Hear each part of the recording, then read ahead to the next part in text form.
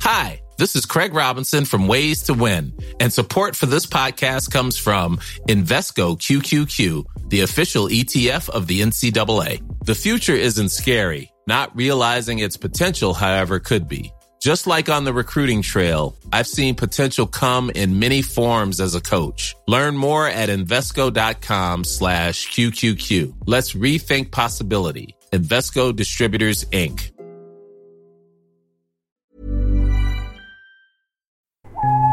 The following podcast is a member of the Great Big Owl family.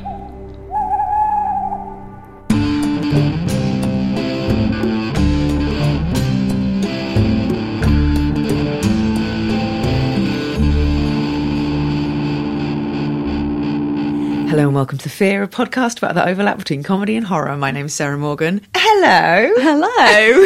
That hello was... Kat, say hello. Please say hello. Say hello sorry, when I say hello when I say the thing. That hello was Kat Sadler. My guest for this episode. Kat is a stand-up comedian, a comedy writer, Yes. Creator of Succubus, the online... it's not a parody women's magazine. It's a... Tell me about Succubus, Kat. We usually call it a satirical women's magazine. A satirical I'd say parody. Yeah, I'd go parody. A parody of women's magazines. But it's very readable as a women's magazine. Tell me how you created that thing. Well, that was with my co-editor, Sarah Gibbs. We met at National Film Television School. She did the whole year. I dropped out because I didn't have the money to carry on. So I did 4 lessons, but made friends with Sarah. So, yeah, you did the thing. You made a... I did the thing. Yeah. Made the contact. Made the contact, did the schmooze. Yeah. And got what you needed from it. I think you actually got what you needed from it. So, yeah. So Sarah had this idea of doing like a satirical women's magazine because there was nothing like that in the UK. So we kind of thought about... She did like a group email round and like our mutual friend Cameron Loxdale actually paired us together and said you should write together. So we had a meeting and just, took off. Like we launched it 2 years ago in March and it's been going strong since for like 2 years now. What are your favourite Succubus headlines? There's a great one recently that I really laughed hard at, which is like, I want to get the wording right, so give me a second. It was like, let me find it. Oh, yeah. Lifesaver. This service dog knows when you're about to text your ex. It's like an article about this amazing service dog. It's so funny. There was one of yours recently that I absolutely loved, which was, look out, ladies, our hottest Ted Bundy murders ranked. I was so angry.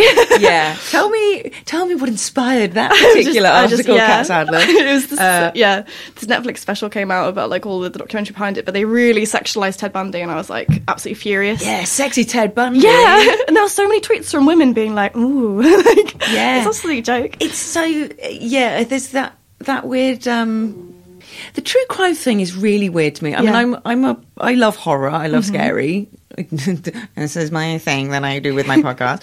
But I'm not a true... Are you a true crime person? Not really. Like, I wouldn't have watched it unless someone else had said, let's watch this. Like, I wouldn't have opted into it.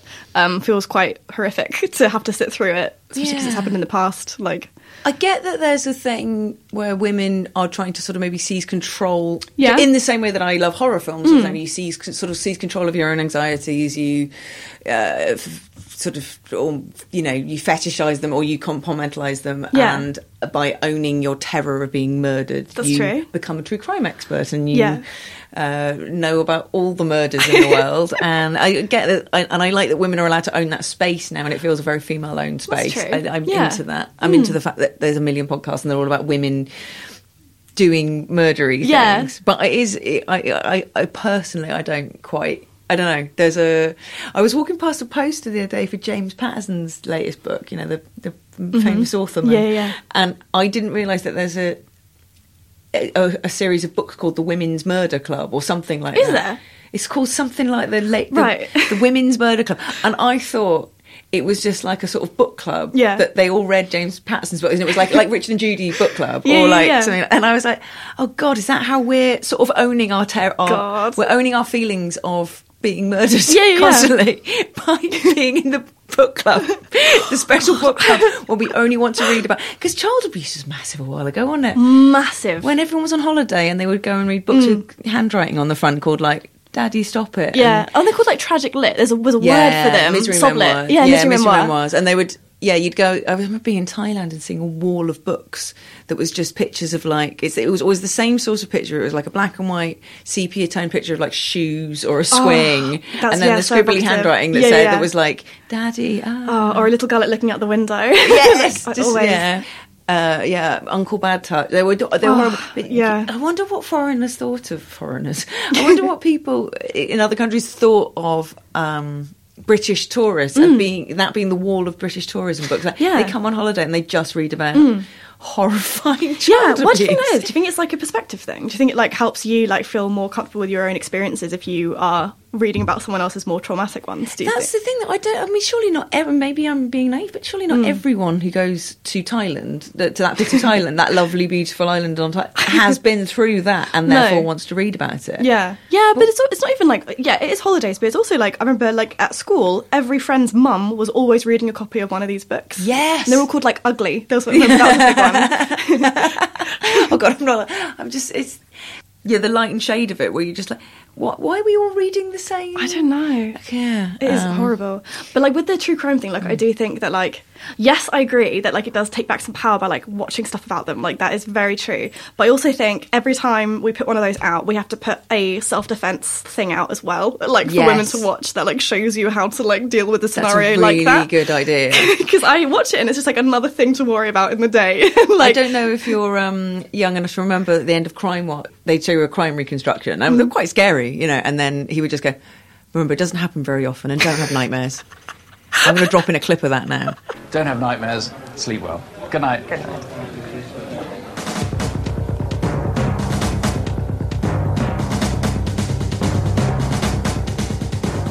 Because it was so comforting. You were like, oh God, you're right, thanks. Oh wow, yeah, I could do with that. Yeah, just I mean, just a kind man. I mean, is there a celebrity we could get to do this? Just at the end of every... you're allowed to watch Netflix, you know, Making a Murderer or something, and then at the end, a really kind person, man or woman, not quite sure, who, Tom Hanks, someone like that. Oh, that'd be lovely. Or, the woman... Oh, Catherine O'Hara. Yeah, that would be a dream. Anyone from Schitt's Creek can come on. Have you been watching it? I'm obsessed by it. Love it. Obsessed by it. I'm so glad. So the cast of Schitt's Creek come on at the end of any true crime show in off-duty in, like, really good eyewear. Of course. Because they've always got really good off-duty eyewear whenever you see them being interviewed. That's such a good observation. I love an off-duty eyewear, but they've really got some good frames. They're off-duty. David off-duty. Dan Levy's off-duty frames. I love him. I love him so much.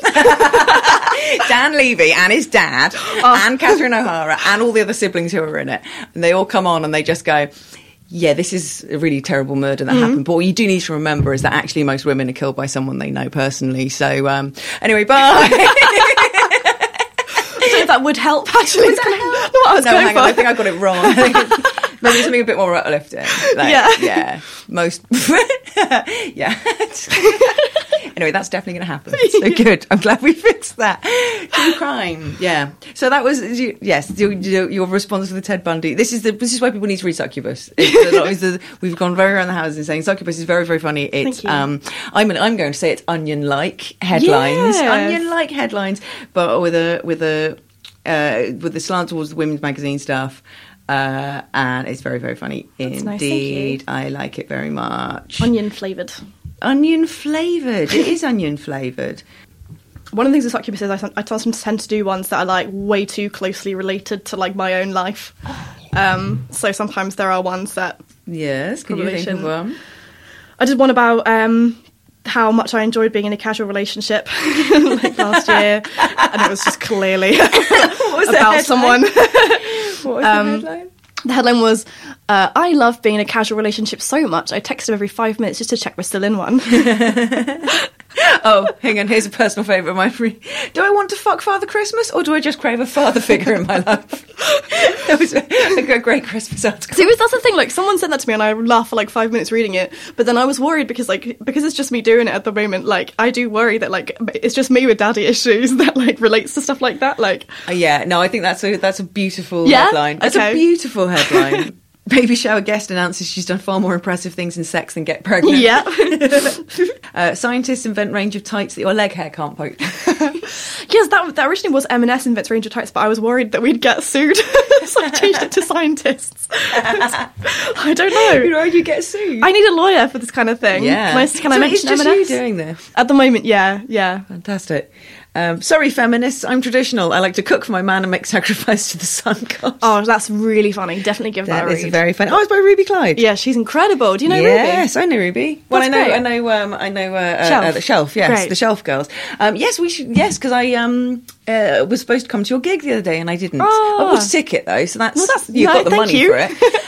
Which is the main thing. You had tell me about how Succubus is raising funds for mermaids. Yeah, so we got a venue at Vault Festival, which is like a kind of cool artsy festival in Waterloo, and it was like a big venue, and we wanted to do like a big thing to like raise money for mermaids because they had their funding cut recently. Well, that at the time they had, but so we decided to run this big event for it and like, have like a trans fundraiser. So we did it for Mermaids Educate and Celebrate, which is a charity that Jordan Gray, who's a comedian who hosted it, is a patron of, and they're all about like helping.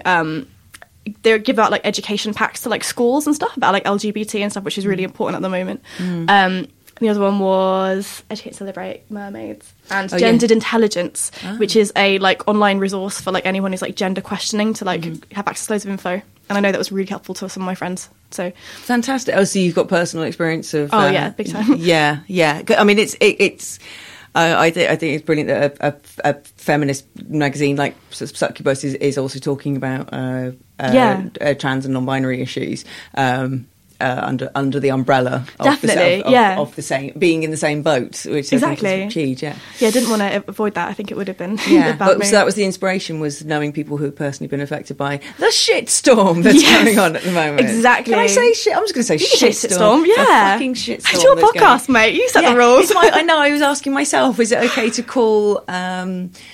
The thing I'm calling a shitstorm is the lack of any nuanced discussion. Oh, absolutely, of like, yes. That a hugely complicated issue has, through the greed of social media companies wanting to boost very binary, very inflammatory views, has become this kind of this shades of grey issue has become this binary yes or no, and you are either absolutely you must either be a trans exclusionist. I won't use the acronym. You're either a trans exclusionist who doesn't believe that trans people exist or have a right to live, or you love them so much that you're thinking Brady should be allowed to move to Broadmoor and call himself Susan. And those two things are the only positions that any human being can possibly take, and it's fucking horrible. And I have the privilege as a cis woman to be able to walk away from it anytime I want to, and I think it's fucking heartbreaking that other women don't get to walk terrifying. away. Other people, other humans, do not get to walk away from this stuff and have become this kind of weird victims which is just, the internet making as much money as it possibly can. Oh, yeah. Yeah. Insane. Sorry, I got quite ranty on my own behalf. I think it's good. On my own I thing. felt emotional listening. Yeah, absolutely. You say things now, so yeah. So, but no.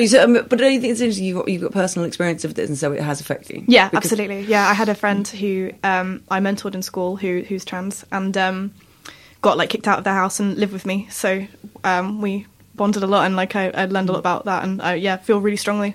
So yes. That they're a human being. That they're a bloody human being.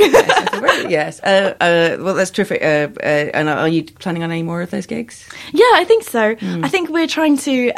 the next one we're doing is in Glasgow on Saturday, so tomorrow. And that's going to be a fundraiser for Glasgow Women's Library. So that's going to be a really good fun one. Cool. Because I wanted to do one that was like kind of specific to the area we were gigging in. Oh, that's a nice so, idea. Yeah, so the one in the Women's Library looks amazing, and they do really cool like workshops and stuff. So I think that's going to be really good. I'm looking forward to it. Excellent. Yeah. That sounds fantastic. And are you... excuse me. Oh, the cat. I just burped into my I think you should keep it in. It'd be the highlight. It's really real. It's really feel really real on this podcast. It's just so like real. Really real moments. Real anger, real feeling, real need for human empathy and connection. That's all this is. We're just about connecting as humans. I'm burping into your elbow. Burped into my elbow. Burped into the crook of my elbow.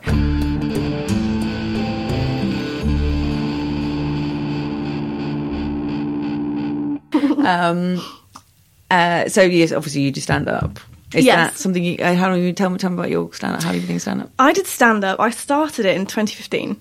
And I did like 2 gigs and I thought, this is good. I remember being the most scared I've ever been for like 2 weeks of the run. I like didn't absolutely terrified, and then did it and it was like fine. Like it was an absolutely fine gig. And I was like, okay, well I didn't die. Yeah. So let's try it, because like with sketch, which is what I was doing before that for like 2 years in like my comedy society, there wasn't as much like sort of creative control, and you couldn't really do like as many like weird things as you'd want to. It's sort of like a sketch is a very like formulaic kind of pattern. So stand up was quite a good way to like test stuff out.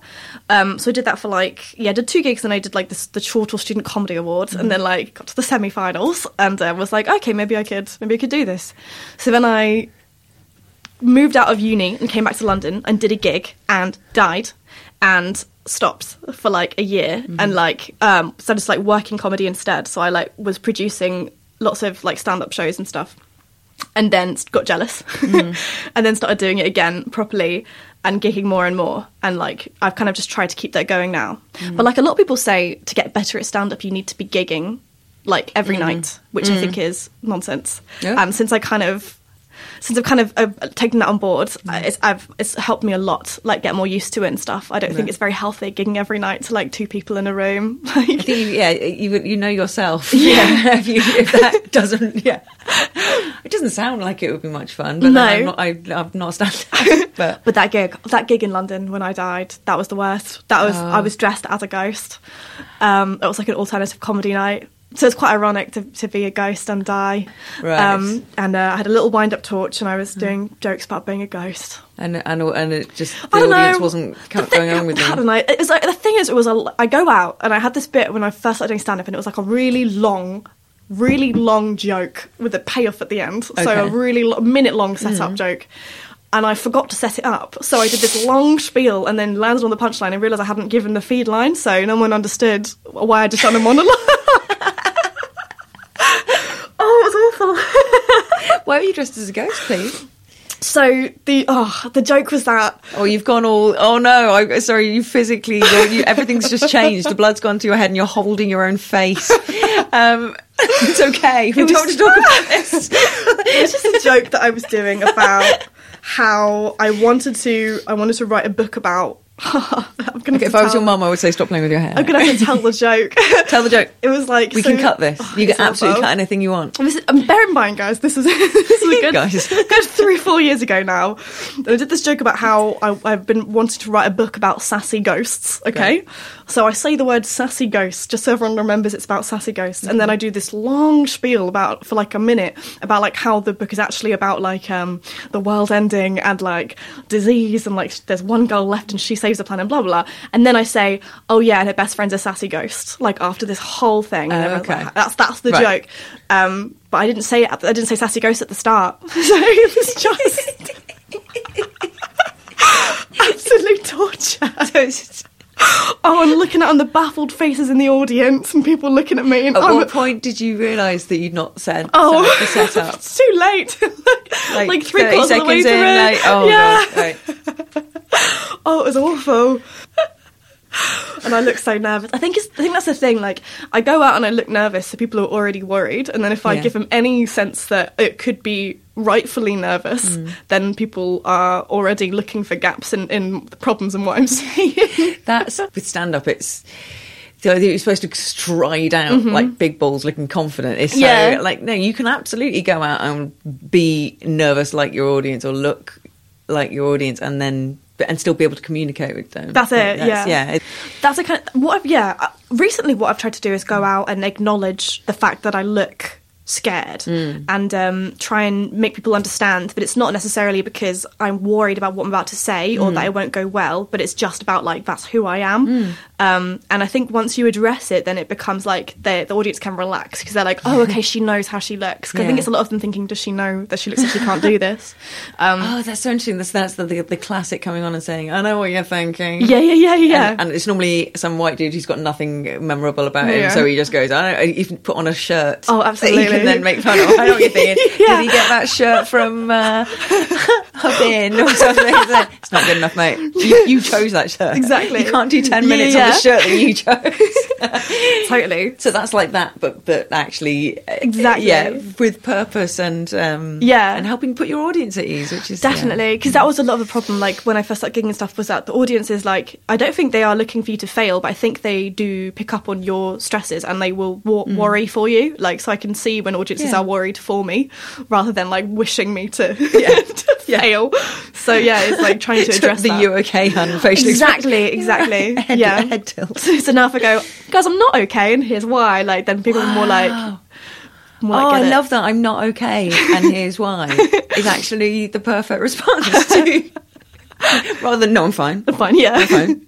Yeah, because I knew I was never ever going to be like a confident presence on stage because it's just not who I am. And I watch comedians who got really confident and I really like admire it and I think it's amazing, but I just know that it could never be what I would do.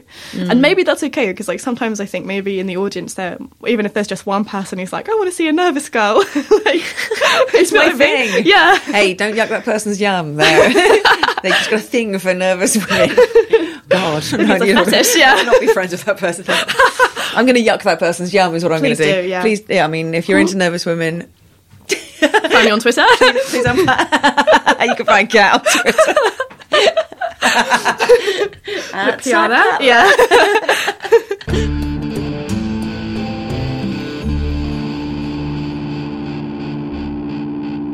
You obviously don't like scary films, deliberately, intentionally scary films. Was there anything that you ever saw that wasn't meant to be scary but just scared you because it was... The Wiggles? Did you watch The Wiggles? No, tell me about The Wiggles. My grandma had I know this, what it is. It's Australians, right? Australians. Yeah. My grandma had this like VHS tape of like The Wiggles that we used to watch when we slept at hers. And there's like this bit where they have, it's all like sort of puppets. I hate puppets. But it's like this like scene on a boat with like puppets singing and the colours are so like intensely strong. And they're singing this like really creepy song. Captain Feathersong sailing on the ocean waves. The boat's getting rough, but the captain's happy and brave.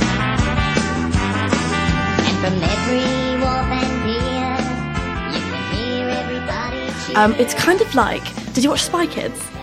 No. How have you seen Spy Kids? Robert Rodriguez is Spy Kids. No, I haven't seen that. Okay. Weirdly well, enough. In Spy Kids, they capture spies and then turn them into like little kids' toys. And you see these kids' toys like being trapped in this prison and they can't communicate. And it's a bit like that.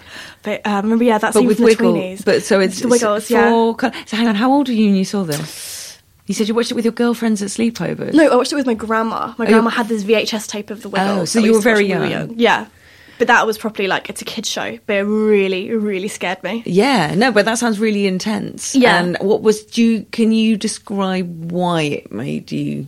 I think I don't really like puppets because like their eyes are beady and you can't see any form of humanity in them. And yet they're moving and talking. Yeah. And they're looking at me, but they can't tell that I'm looking back at them. Do you know what I mean? Yeah, no, I know exactly what you mean. It's a tricky one because I love the Muppets. Do you? Love okay. the Muppets, big fan. I can appreciate. There's something very... There's a contract with puppets that you have to buy into, and the idea that contract might get broken I find quite scary. I think that I find scarier than the idea of puppets. The idea that if you don't lock eyes with the hand of the person, and then you lock eyes with the person who's under the table or around wherever it is, there's the puppeteer. All of a sudden, you've broken a social contract, and then how do you get out of that? I'm scaring myself talking about it, but I might. Now I'm thinking about breaking a social contract. That's funny. I don't like it. So it's not so much the puppets, but it is the social convention. So what happens when... I hate the idea of... I'm such a good girl. I hate the idea that I would upset someone by not looking at the puppet correctly. That is funny. What is your... so you watched this with your grandma. Yeah. And what could you turn it off? Did you turn it off? Did you... I sat through it, but I remember just lying there and thinking about it and just being absolutely petrified. And just thinking about how this always happens. I always stumble upon stuff and then accidentally through osmosis get scared. I had this when I was off sick from school, when I was 11, and I was on was watching Living, and I remember watching this documentary about the paranormal, and that absolutely scarred me. Like, I was gone. Like, I would say 2 years afterwards, I slept upright, all the lights on. Oh, God. And I'd have my duvet over my head with, like, just my mouth out. So, like, if anyone came in, they couldn't see me. That was the logic behind it. But, yeah, that really scared me. Great Big Owl. What? Great Big Owl. Stop saying that. What about Great Big Owl? It's a family of podcasts. Ooh. Who's in this family? Well, there's Rule of Three, that's us. There's Brian and Roger. Hi Roger, it's Brian. There's The One Show Show. There's nowhere else you would find a 4 or 5 minute film about pine martens. Yes. Without a sight of one pine marten at all in the film. There's Barry and Angelos. Gooch Goochie Chooch. Yeah, remember that lovely one? And there's Smush Pod. Could you eat first? I think we know. Well, no, I don't know if I'd want to eat Lazenby. Basically, look for Great Big Owl on your pod. What's it? Good idea. Have we got a sting? Owls don't sting. GreatBigOwl.com.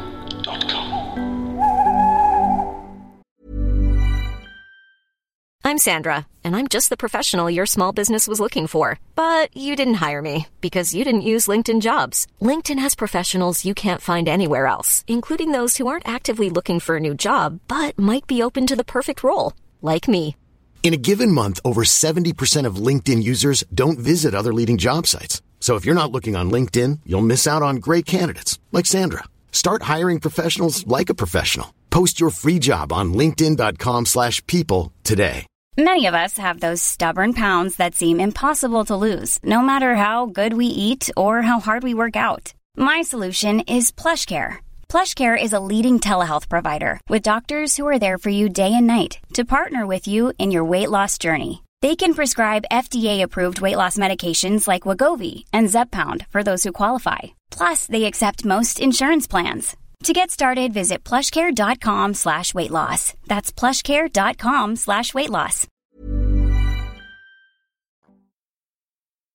This is a thing. But so it was a documentary about paranormal, and was do you believe in the paranormal? You've dressed as a ghost. I've dressed as a ghost. Yes, I have. Do you believe in ghosts? I don't know. I think maybe.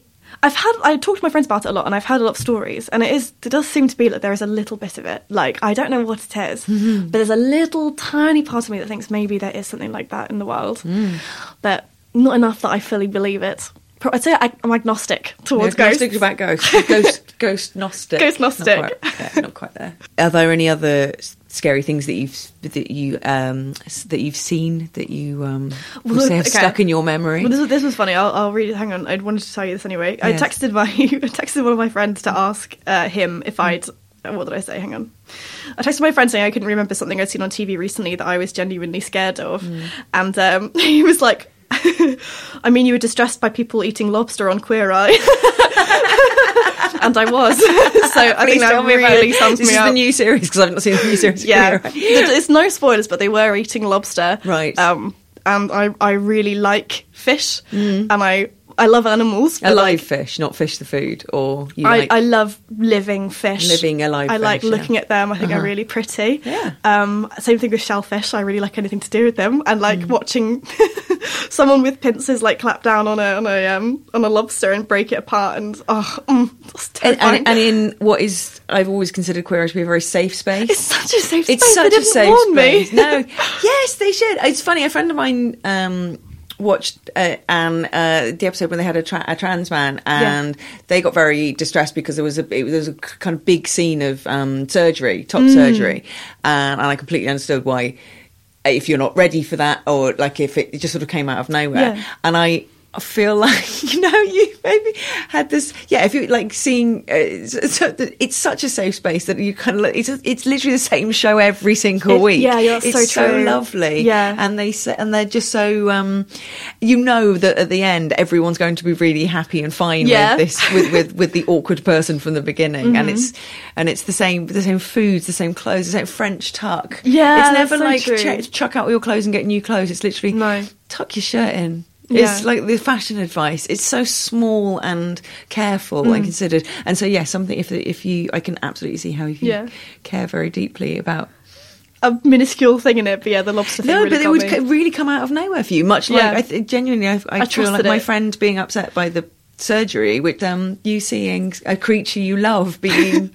were they very what context are they eating lobster in? I haven't seen. I'm going to have to watch this. I think it was like a date. Like, it was a guy and his wife, and they sat down to have a meal, and like they just brought out 2 lobsters and just ate them. But I don't know why the camera just lingered on this lobster getting smashed, and it really. I don't know. I can absolutely buy that. You love those creatures. Yeah, it just really upset me. For the listener at home, I might pop this in before. For the Queer Eye is a programme where, is it 5? The Fab Five? Five gay gentlemen visit a person who is in need of some kind of makeover, whose life is in a bit of a crossroads for some reason. And they're usually a straight guy. I said they've started doing some women, and it is so good. Yeah, they've started doing women, and but mostly it's sort of like a bloke who just looks a bit of a shambles, who's usually really nice in other ways, like as a firefighter or like in some way like a lovely human. But and they basically give him a little makeover, but in a whole entire life makeover. Somehow just the presence of, like, if he's got homophobic parents, by the end the parents love all gays.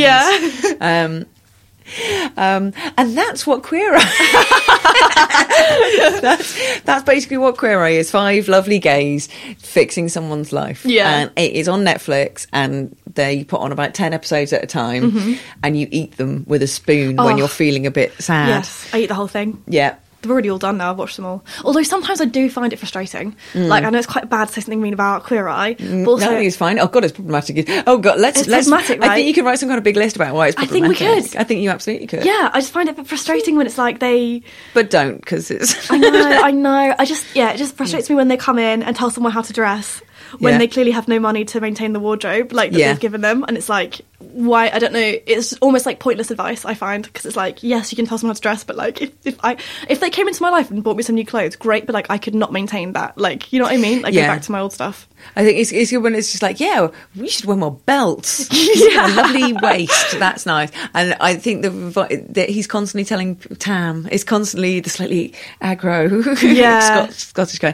He's always constantly telling people to tuck their shirts in, and he calls it a French tuck. It's just have you ever considered that's? I like how small that is as advice, but yet sort of massive, like for your confidence. Have you considered tucking your shirt in? What? And the other one's like, have you ever considered? I mean, it's a tired meme of the show now, isn't it? The one who does the cooking. It just tells everyone to make guacamole all the time. It's constantly, have you considered squashing up an avocado for food, for sustenance? I thought it was tricky as well, because I read this thing ages ago. Do you remember Extreme Makeover? Do you ever watch Extreme Makeover? No. They used to have like a spin-off called Extreme Home Makeover, and I remember they used to go in and literally like knock someone's house down in like a sort of more deprived area, and then like rebuild it again and make it beautiful and amazing. But apparently they had to stop doing it because people's houses were getting broken into, because it stuck out as like something that was really like beautiful and massive in like an area that didn't necessarily have that. So like I'm constantly worried that these people are going to like have these beautiful houses redone, and then something might happen like that. You know what I mean? I know exactly what you mean. Or they might get their sales room made over and their faces might get stolen. So you've just reminded me of oh God, have you ever seen the clip of Changing Room with the teapots? No, show me. I want to see this. Okay. This audio probably won't. This won't work for audio, but I'm going to set this clip up for you. So do you remember that this says you're a little bit younger than me? Can I ask your age, Kat Sadler? I'm 24. She's 24. Okay, so you will not remember Changing Rooms. Changing Rooms was from the before time when television was awful. We're in a golden age of television now, as they keep telling us, and this is true, because there was 4 channels and we had to watch this.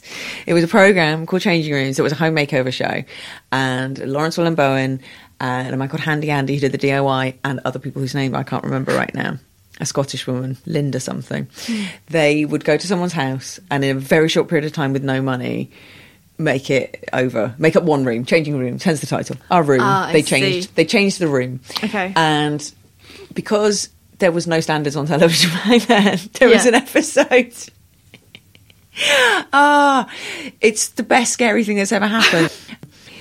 This woman said, okay, whatever you want to do to this room, that's fine, but I have this priceless teapot collection.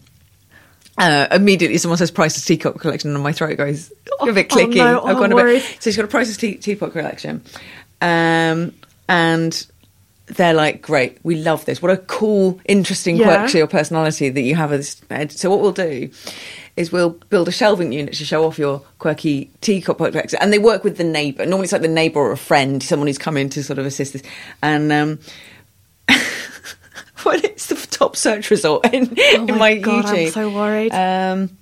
So what is brilliant about this is at no point, because back then no one was on telly, at no point does anyone go, I don't think this is a good idea, because you wouldn't, like, you'd think, well, these are TV people. They know they've got cameras and they've got boiler suits and they know what they're doing. Surely. So they come up with this brilliant idea that they're going to do a hanging shelf from the middle.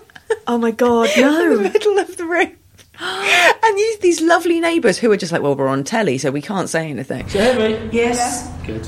Oh, yeah. Only seconds after finishing in Linda's room, disaster struck. The added weight of all those books proved too much for the freestanding shelves. Oh my God. Oh my God. That is all their teapots. Oh no. That is all their teapots. Oh no.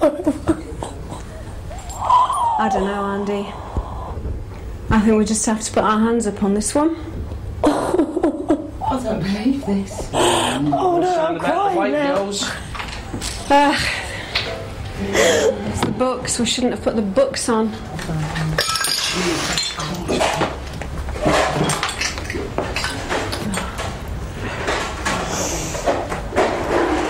And so Handy Andy has built some lovely freestanding shelves, which they're sort of on very thin, tiny, thin pieces of wire.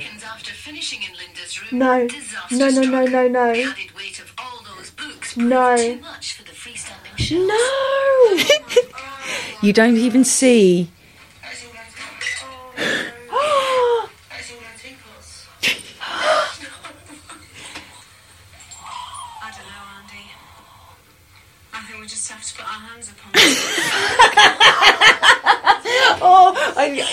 Doesn't it? You're right. So you've gone white.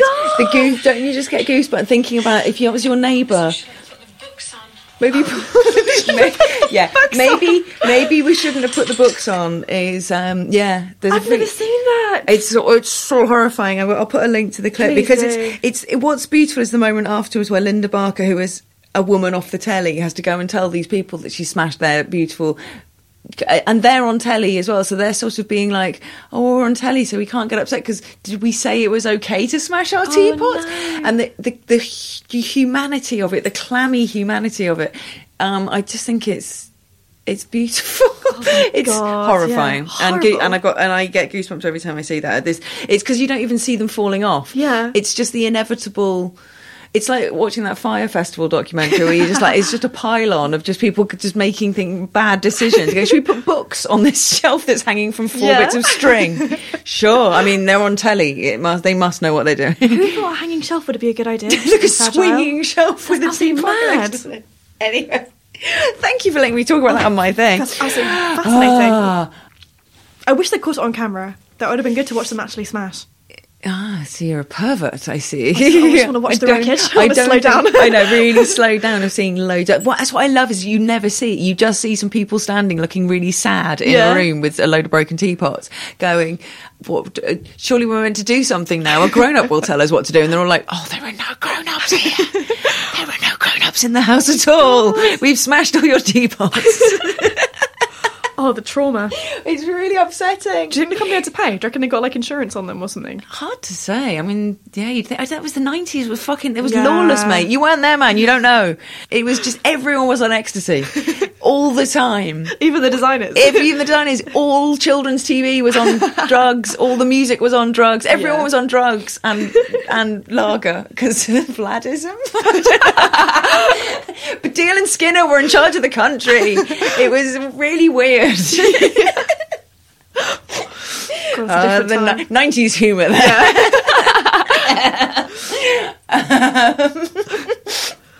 What have we got left? Horrific. We got a third thing. Have we got a third thing? Oh yes. So, Kat Sadler. Apart from the many things you've already touched on in this conversation. Is there anything specific you'd like to tell me that is a fear you live with now? Now, currently. Okay. Like in this room is fine, but if there's other things. I am fierce. So I'm just thinking about one of the many. So one of them at the moment, which is quite embarrassing, is that I have a real fear of going to someone's house and them not having any snacks. So if I go to someone's house, even someone I know, even like a really old friend, I'll have to go to a Tesco beforehand to buy snacks. But what's happened is I've now got so many snacks. Like, my room is full of snacks. It's like I've got a stockpile of like just like Pringles and like donuts and stuff that have gone off, but like I'm afraid to get rid of them because I'm worried that they're not going to have snacks. I think it stems from, like, as a kid, if you'd go to someone's house and they wouldn't have like lunch, or they eat lunch late. I remember being so hungry once at like a friend's house and being like, I'm never gonna deal with this again, and I'm always gonna have food on me. Oh, I like that. No, I'm quite similar. Snacks are very important to me, and yes. I feel terrible now because I asked you on the email snacks and beverage choice, and then I just sort of meandered my way here and thought I'll get something on the way, and then I didn't, and I was like, oh, it's just after lunch, we'll be fine. That's and then fine. Now I feel shitty for not having got a snack. My bag's full of them, mate, so I wouldn't Great. worry. Okay, well, can I have some in a minute? Yeah. What you got? Oh, it would be like, I'd say there's like a Twix in there, like. So they often get broken though, so it'd be like half a Twix that would be half melted. Absolutely fine. We'll get and stuck in. It always melts straight into my the power socket of my laptop as well. Always seems to get in there and to get it out with a toothbrush.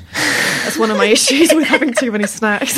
That's a great thing to be. I mean, I think that's. I'm presuming you don't have diabetes or anything else terrible like that. It is just genuinely a fear of being a bit hungry and grumpy. I do have I have a low blood sugar. But I think everyone does. But like I definitely, if I don't eat food and stuff, I definitely get like grumpy or tired and like feel shit. And so like I love to know that I have that there if I need it. But it is literally just a paranoia that I'm gonna get to someone's house and like lie there and be so hungry that like I have to like leave and go buy some food at like 4 a.m. or something. Like it's just a real, it's absolutely like blossomed into a massive fear in my life now that I'm not gonna have food. This is just consuming you. It's consuming me, and I should be consuming it. You know.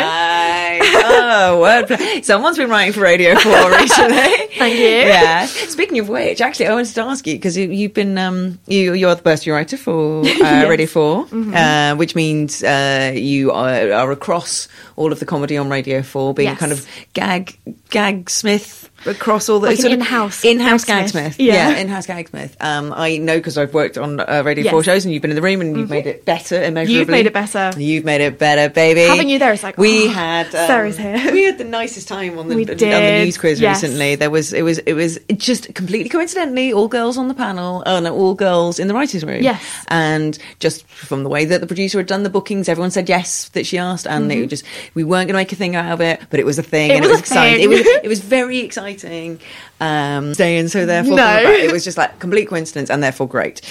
It was so much fun, and there was no stress. There was no stress. It was. I have to say, doing topical shows at the moment is normally a dick ache, for want of a better word. It's a waking nightmare. I've been writing Brexit jokes for 2.5 years now, and I've gone a bit mad. Like I can't. It didn't used to be like this, but I don't know because I don't know a world before you it. Don't remember the before? No, none of us remember the before time. None of us remember writing jokes about a royal wedding or a celebrity saying a funny thing or what I would give to write that. Yeah, that was just Brexit. Mad cow disease. That was a thing. That would be nice. That. Yeah, even Donald Trump will write a joke bit of about. That. Yeah, anything. We are recording this on. Oh, it's today. It is today. It's Brexit Christmas. It's the 29th of March today. It is. So we have been writing Brexit jokes for a really long time. What top tips do you have for someone who's going to write Brexit jokes for 2 years? I have what advice no would you pass tips. on to a topical comedy writer? Absolutely not. Like, I wish I had tips. The hardest part is, like, I came at this having not had much knowledge of politics or the news, really. I was more of like I just wrote jokes. Like, I didn't really have much of a good working knowledge. You came from the background of Succubus and stand-up. Exactly. And very good on Twitter. Yes. That's thanks. So yeah, I never really like spent much time like reading about the news. Like it was never really on my agenda. And like now I've got to teach myself the news and then write jokes about it. And it's hard because like there'll be people in the room who know about the news. Yeah. And they'll have a working knowledge of it that I don't know. And it takes me like double the time because I have to You have to do the homework first. Do the homework first. So I'm really struggling with like learning the backgrounds. That's what I find hard. But yeah, hopefully in time I'll become more like used to absorbing it by osmosis and like learning it. But like that is the hardest part. If it was just like do 10 jokes about this, great, fine. But it is like but it has been the same jokes over and over again. And then I find personally, because I like to feel guilty about everything all the time, everything is my fault, that writing the same jokes about Brexit and evil people and horrible and doing. I find if I find myself writing jokes that are sort of not contributing anything, like they're so and so's got a funny haircut, or so don't did you see that stupid jacket someone was wearing, or whatever, then I hate myself too much because I feel like that's how we got into this mess in the first place, and we're all running giggling into the sea because Boris Johnson is funny on Have I Got News for You and all that stuff. So I try myself working really hard to try and have that nuance and find an angle that no one else has done yet. Absolutely. And then I start crying. And then the funny joke haircut thing makes it the funny haircut or spitty voice or whatever. It's tempting, isn't it? It's that low-hanging fruit. Yeah, it's that low-hanging fruit, and that's what makes makes the cut anyway. And low-hanging fruit is tasty. We all love some low-hanging fruit. Yeah, it is hard to repeat the same stuff. But it's like, it is. You want to, as a writer, you feel like it's your duty to say something interesting as well as funny. And like there's only so many times you can do that before you pass out. Like. Yeah. It was the thing that Peter Cook said about, Britain's a nation that's giggling as it runs into the sea, which I think is true. We have sort of filled our pockets with stones and done a million jokes. Donald Trump's got a funny name, hasn't he?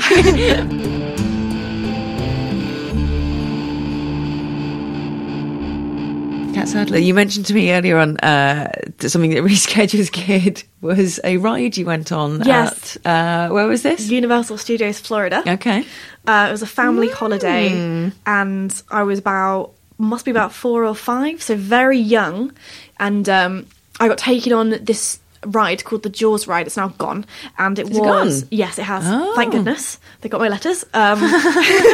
But it was like this ride that like you went on. You got on a boat, and it took you round the sort of lake and down a river. And then it's meant to be like sort of relaxing, but then it all goes wrong. And then like the guy who like runs the boat like says like, "Oh my god, we've gone off course." And then like Jaws like comes out and like takes a bite of the boat, but it's all like mechanical. When you're 5, it seems so real. Yeah. And I remember being so scarred that I came off and I was like crying so hard that like the man who was running like a toy like kiosk like a bit further away gave me a toy for free because I was crying so much. And like since then I never went on any more roller coasters. Like I absolutely was terrified that like it was going to be like that. I think it really traumatized me. I forgot that even happened, but I called my mum before this and I said, "Can you remember what it was that like really scared me as a kid?" And she said it was that, and she attributes like all of my fears now to that moment. So had anyone set you up for what was going to happen, or they hadn't thought to tell you about this? It was a recipe for disaster. We went to Universal Studios at a time my parents had separated, but they were going like one last hurrah. So it was already a real bad trauma. So my mum was with my sister who was in a buggy, very young, like about a year old. Yeah. And my dad was like, "Who's a prick?" My dad was like, "Oh, I'll take her on. And like, I'm sure that what would have happened is he would have sat there far away from me on the ride, me, 5 years old, on my own, having been... Because the shark came up directly by my chair as well. It always comes up at a certain point, and I was in that position. And I remember just having no comfort whatsoever, and I think I was just trapped on this ride for like a minute, like having to go through all the motions of the ride. The fuck all, like sitting on the other side. So I'm starting to think this isn't just about the shark. I think it just sums up. I think, I'm starting to sense that there might be some more underlying stuff trauma, on. But it was it was that shark coming out that really... Yeah, it makes complete sense. It woke up the fear in me. So like since then, you couldn't even get me on like we went to Disney World and I couldn't even get on like the Snow White ride. I was so scared that something was going to come out. It's interesting. How do you feel about bodies of water? Because that's quite a thing. People who are scared of sharks generally they're scared of swimming pools and baths if in really extreme circumstances. No, it wasn't. It wasn't the shark. I like sharks. I think it was the unknown, and then the fear of something coming at you. Yeah. Like it wasn't. I don't think it was even about the shark because I like sharks. They're great. That's nice. Oh, of course, you love seafood. You love lobsters and crustaceans. Exactly. And everyone. Not seafood. Sea life. Yes, you love seafood. Yes, no, we've established this. You love lobsters. Yeah. You you must have filmed The Lobster. No, sorry, that was a really bad example. I've not seen it, but I bet I would. So. Oh, I mean, there's no lobsters in it. Spoiler. They say the word lobster quite a lot, but they don't. There's no lobsters in it. I mean, I've watched The Little Mermaid if you want to see actual lobsters in a film. Don't watch Splash. Film. See Splash? No. Oh, there's a big lobster eating scene in Splash. Really? Don't watch that. Oh, no. Splash is one of the best films ever made. And if you want to go on the internet and write an essay about how it's problematic, fuck yourself. Splash.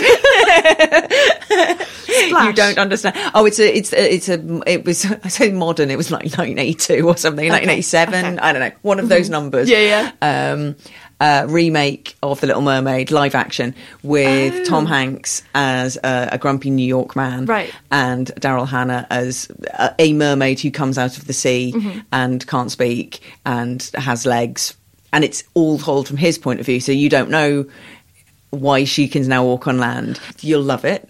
It does sound quite good, actually. It's really good. It's got beautiful space. It's got Eugene Levy in it. Oh, really? Eugene Levy from Schitt's Creek. Oh. We've come full circle with things you'll like. You'll love it. He plays a skeptical marine biologist, crypto marine biologist.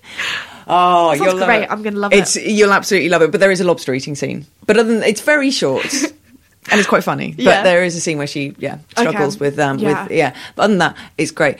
Cat, I think we're going to wrap things up there. Cat Sadler, thank you so much. That was really, really enjoyable. I think we've got a really good list of scary things and not scary things. And now we'll just have a nice big think about Schitt's Creek and how great it is. Lovely. Lovely. Bye, everyone. Bye.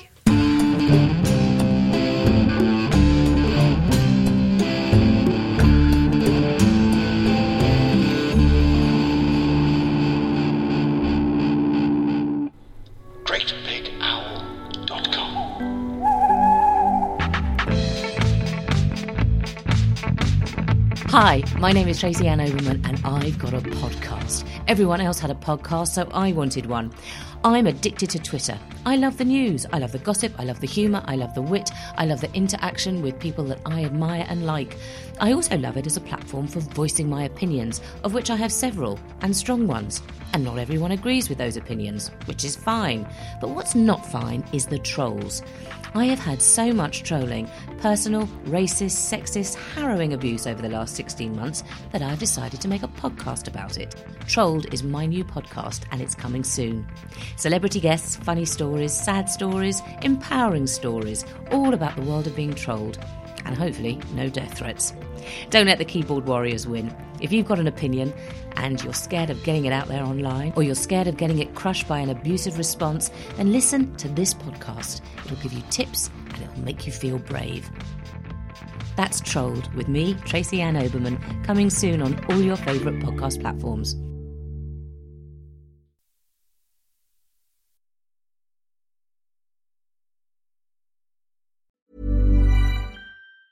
Even when we're on a budget, we still deserve nice things. Quince is a place to scoop up stunning high-end goods for 50 to 80% less than similar brands. They have buttery soft cashmere sweaters starting at $50, luxurious Italian leather bags, and so much more. Plus, Quince only works with factories that use safe, ethical, and responsible manufacturing. Get the high-end goods you'll love without the high price tag with Quince. Go to quince.com/style for free shipping and 365-day returns.